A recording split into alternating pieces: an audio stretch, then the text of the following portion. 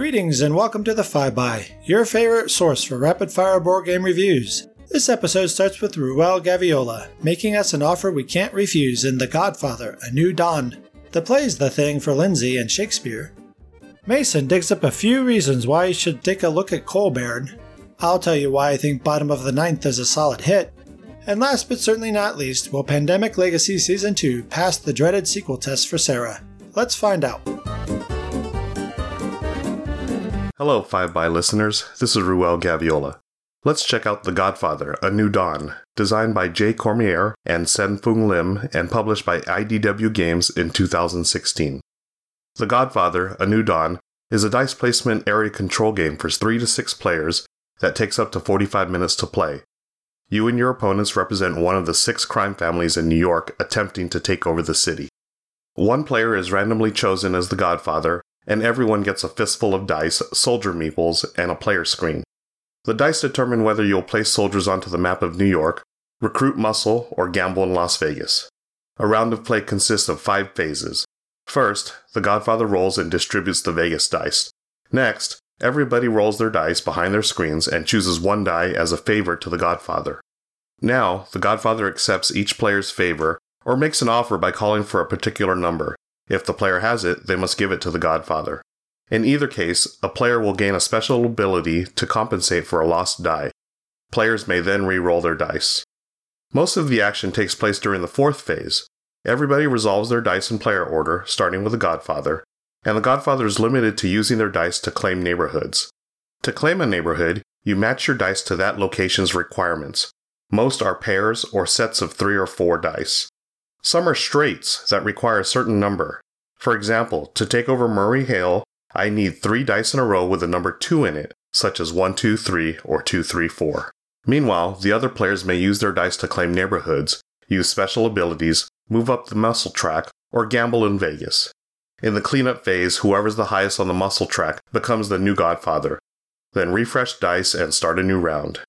When one or more districts is full of soldiers, or if a player has no more soldiers, then the game ends. Each district yields various points for the players with the most soldiers in them. Most points wins.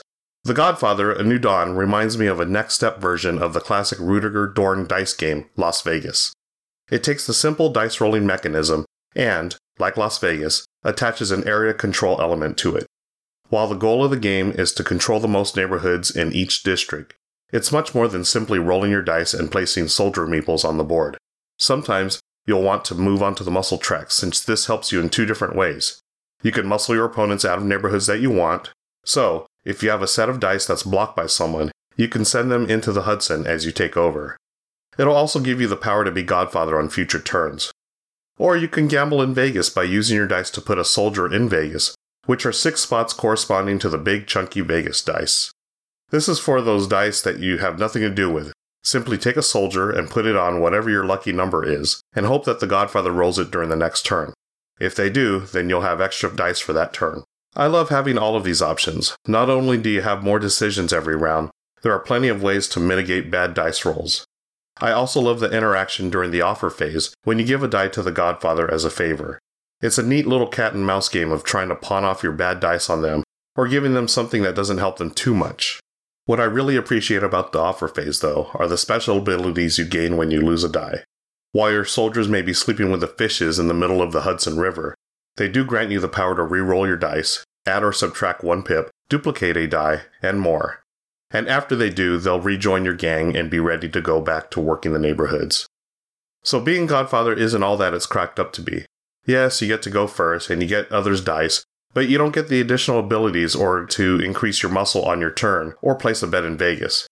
I liked how this is balanced.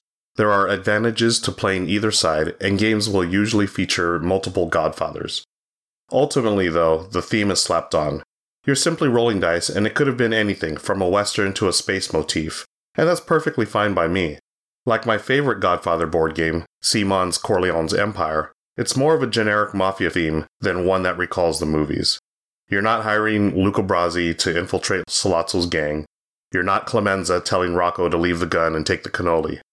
But the game does have enough gangsterish play to keep you in character, especially when you're offering dice to the Godfather. I've been known to tell my opponents that it's business, not personal, whenever I muscle into one of their neighborhoods. Finally, I agree with the main criticism of this game, which has been its graphic design, especially in the colors used on the board. They're all muted tones and grays, with no easily discernible lines to separate the 6 districts. While I get what IDW was going for here, with its throwback to the color palette of the original films, it's a pain trying to quickly see what neighborhoods are being controlled by you and your opponents. It's the biggest letdown in an otherwise solid game. The Godfather, A New Dawn, is an underrated dice roller and area control game that's had a good response whenever I bring it to the table. It's simple enough to use as a gateway for new players, but has enough strategy to keep more seasoned gamers interested. Thanks for listening. This has been Ruel Gaviola for the 5x. Find me on Twitter at Ruel Gaviola. That's RuelGaviola.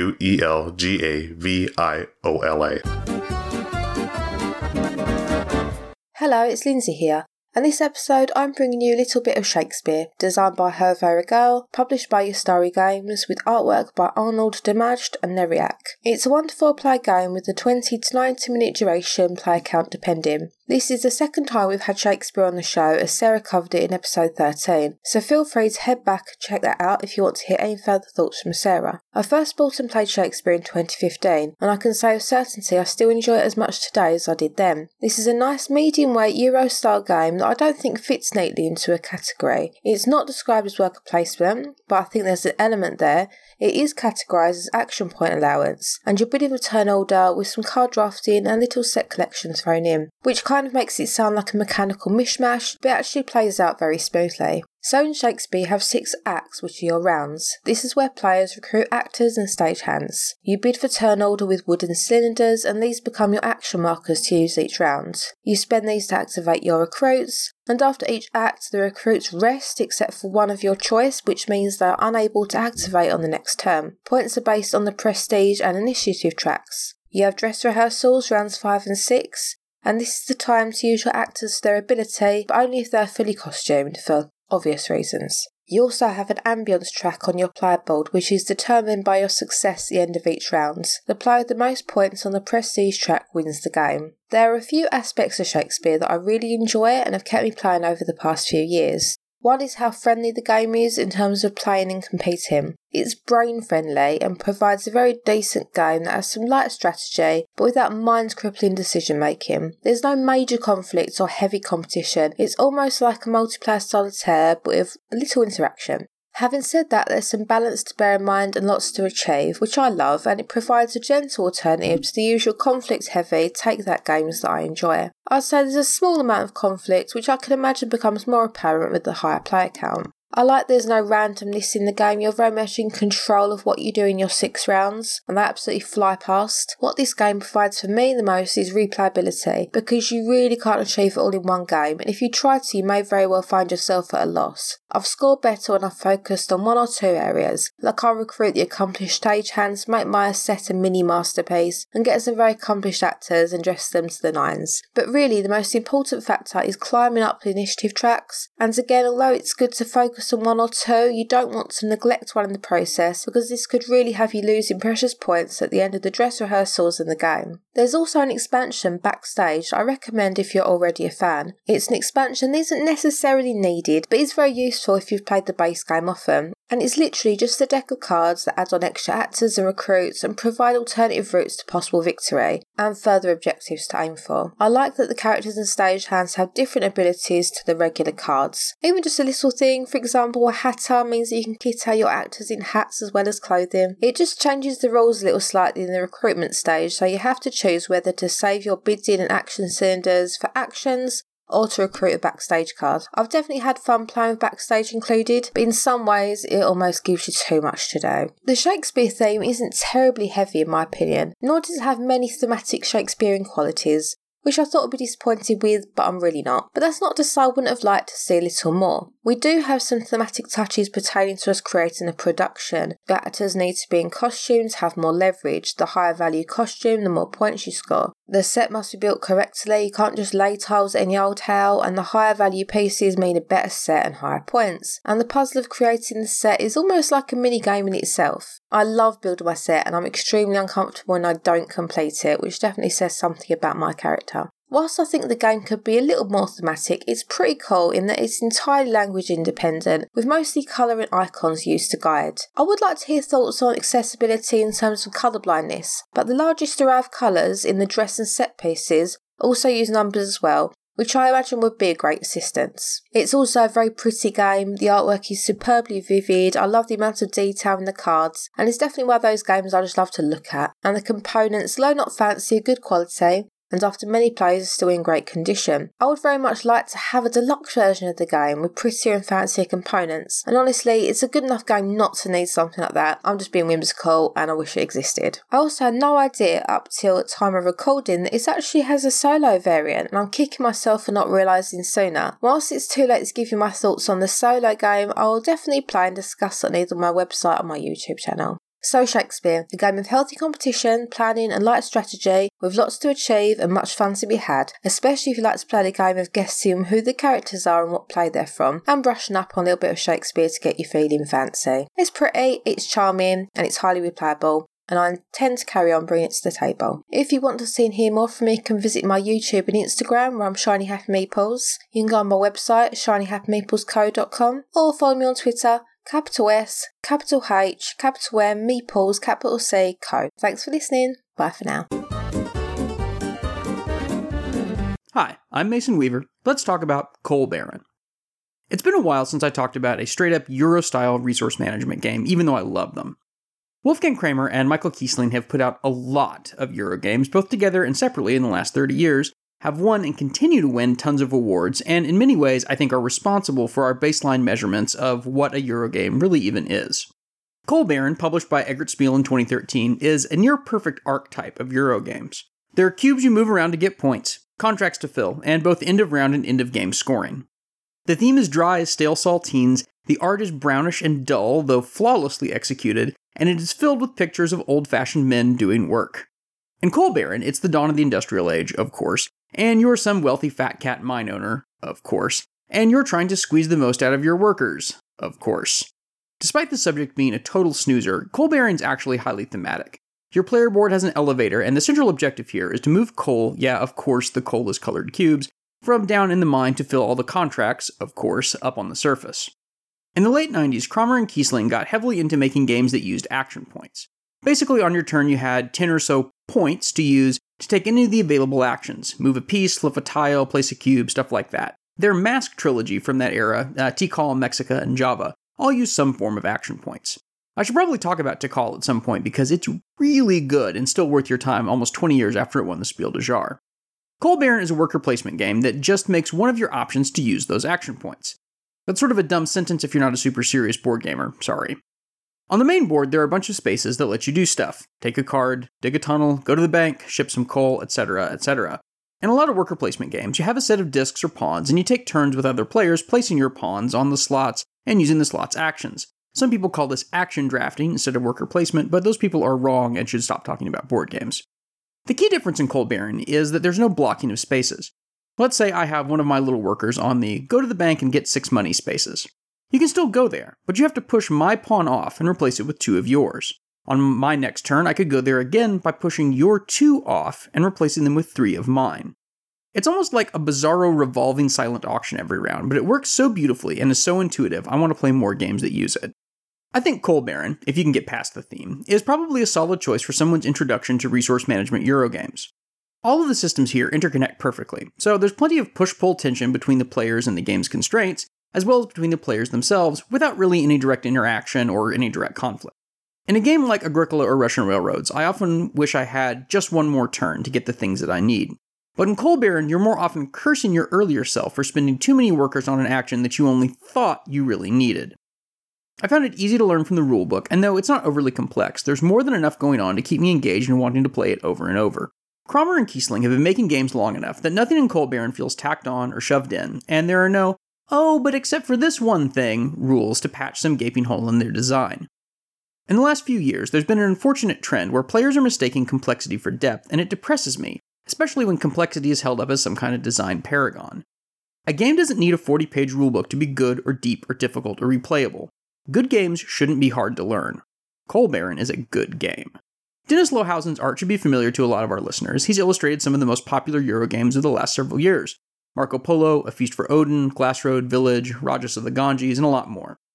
My one complaint about the art in Coal Baron, besides it all looking very, very brown, is that the game depicts exclusively men, and I'm just endlessly bored with this trope. But Mason, you say, it's about 19th century German coal mining. Wasn't everyone involved in that a man? I don't know, and I don't really care. I would suspect not in reality. But it's not a historical document. It's a competitive abstraction to amuse and delight hobbyists. There aren't any characters in the game. All the people are just figures hanging out on the board for decoration.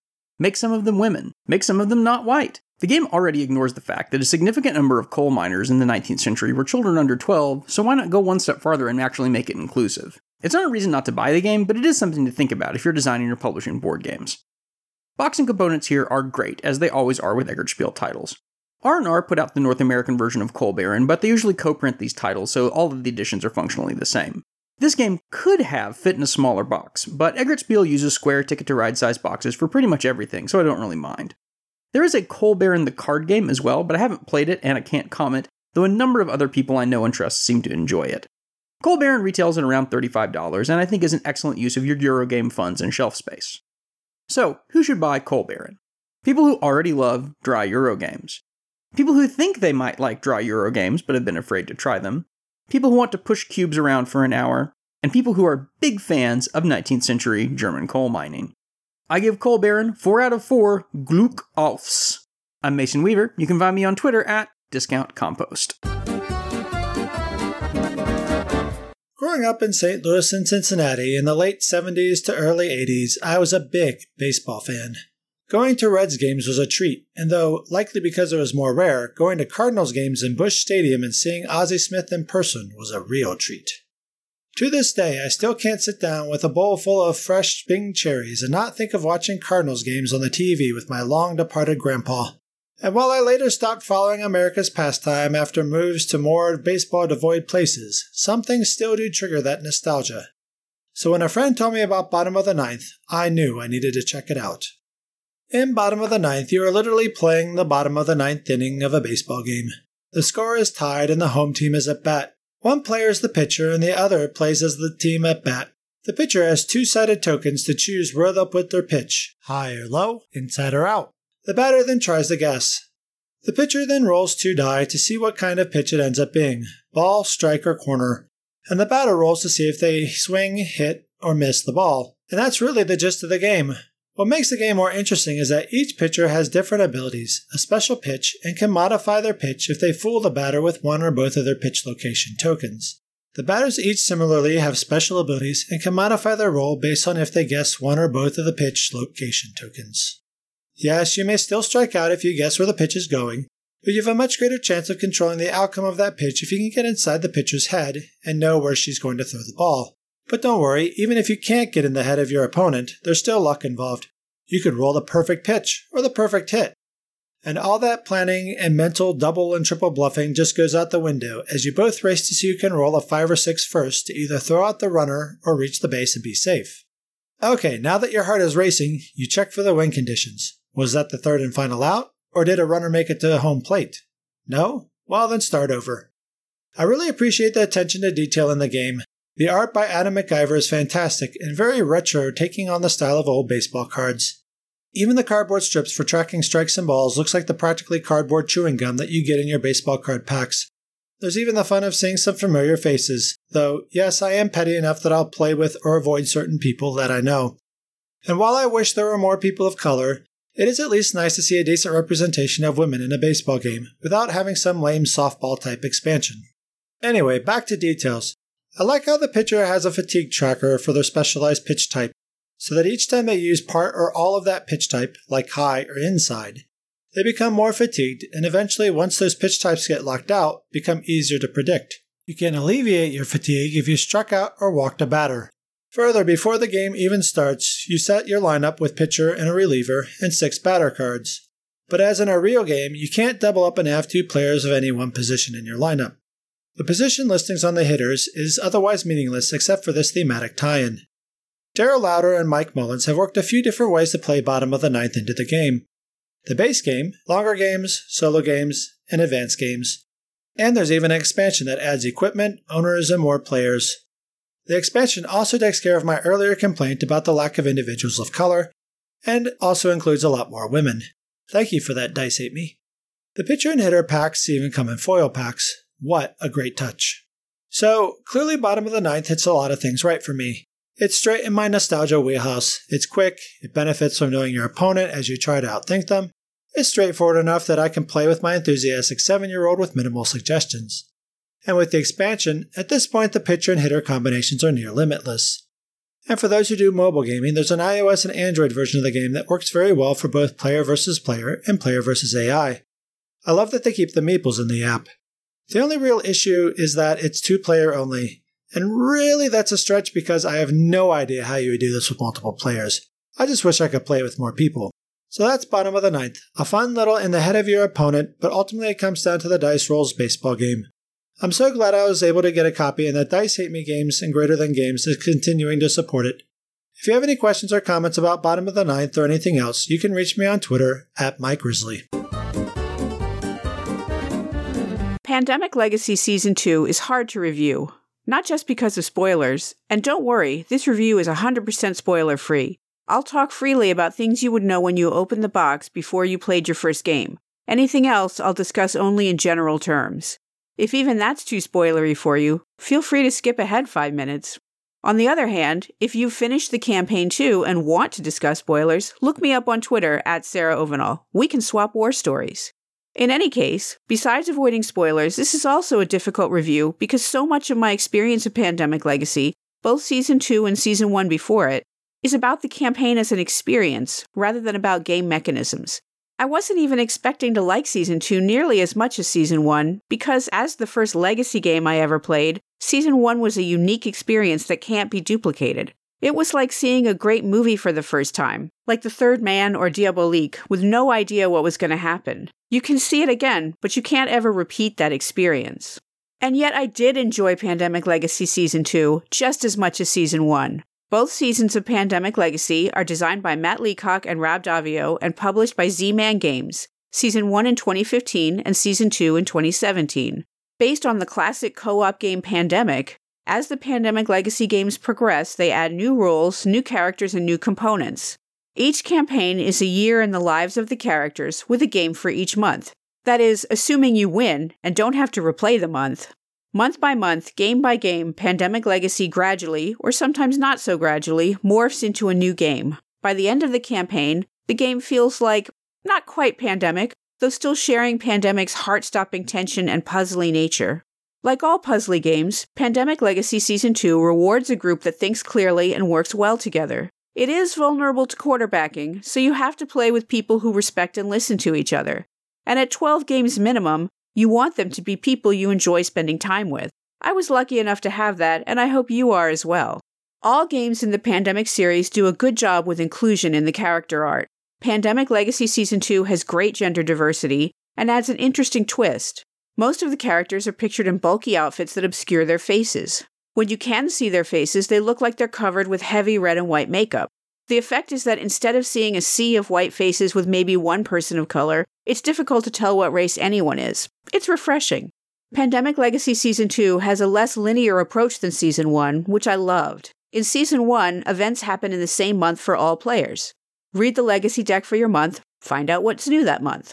You could talk to anyone else who'd played Season 1, just say April or September, and they'd know what you meant. The same things would have happened in that month to you and to them. But Season 2 isn't like that. The premise of Season 2 is that 70 years after the events of Season 1, you've lost contact with most of the world. You start your first game in January with 4 recon actions, in which you will explore different locations to try and regain contact with that region. The recons are difficult enough that it takes time to do them, and they have pretty major implications to the game, unlocking new areas of the map as well as new rules and mechanisms. Most interesting, the recons can be done in any order. This means that a few games in, my map might look very different from yours. Of course, a campaign of 12 parts can't be totally open-ended. Pandemic Legacy Season 2 does eventually nudge players along, instructing you to open door such and so if you haven't yet. And in the final months, it becomes much more linear, with specific events happening each month in a specific order. It's a testament to how well the flexible early months worked, that by November, in my group, we were complaining a bit about the campaign feeling like it was on rails and that we had solved the puzzle, even though it was essentially a return to the linear structure of Season 1, and we all love Season 1. But if the late fall months of Pandemic Legacy Season 2 didn't challenge us quite as much as we wanted or throw quite as many curveballs, the final game packed a wallop.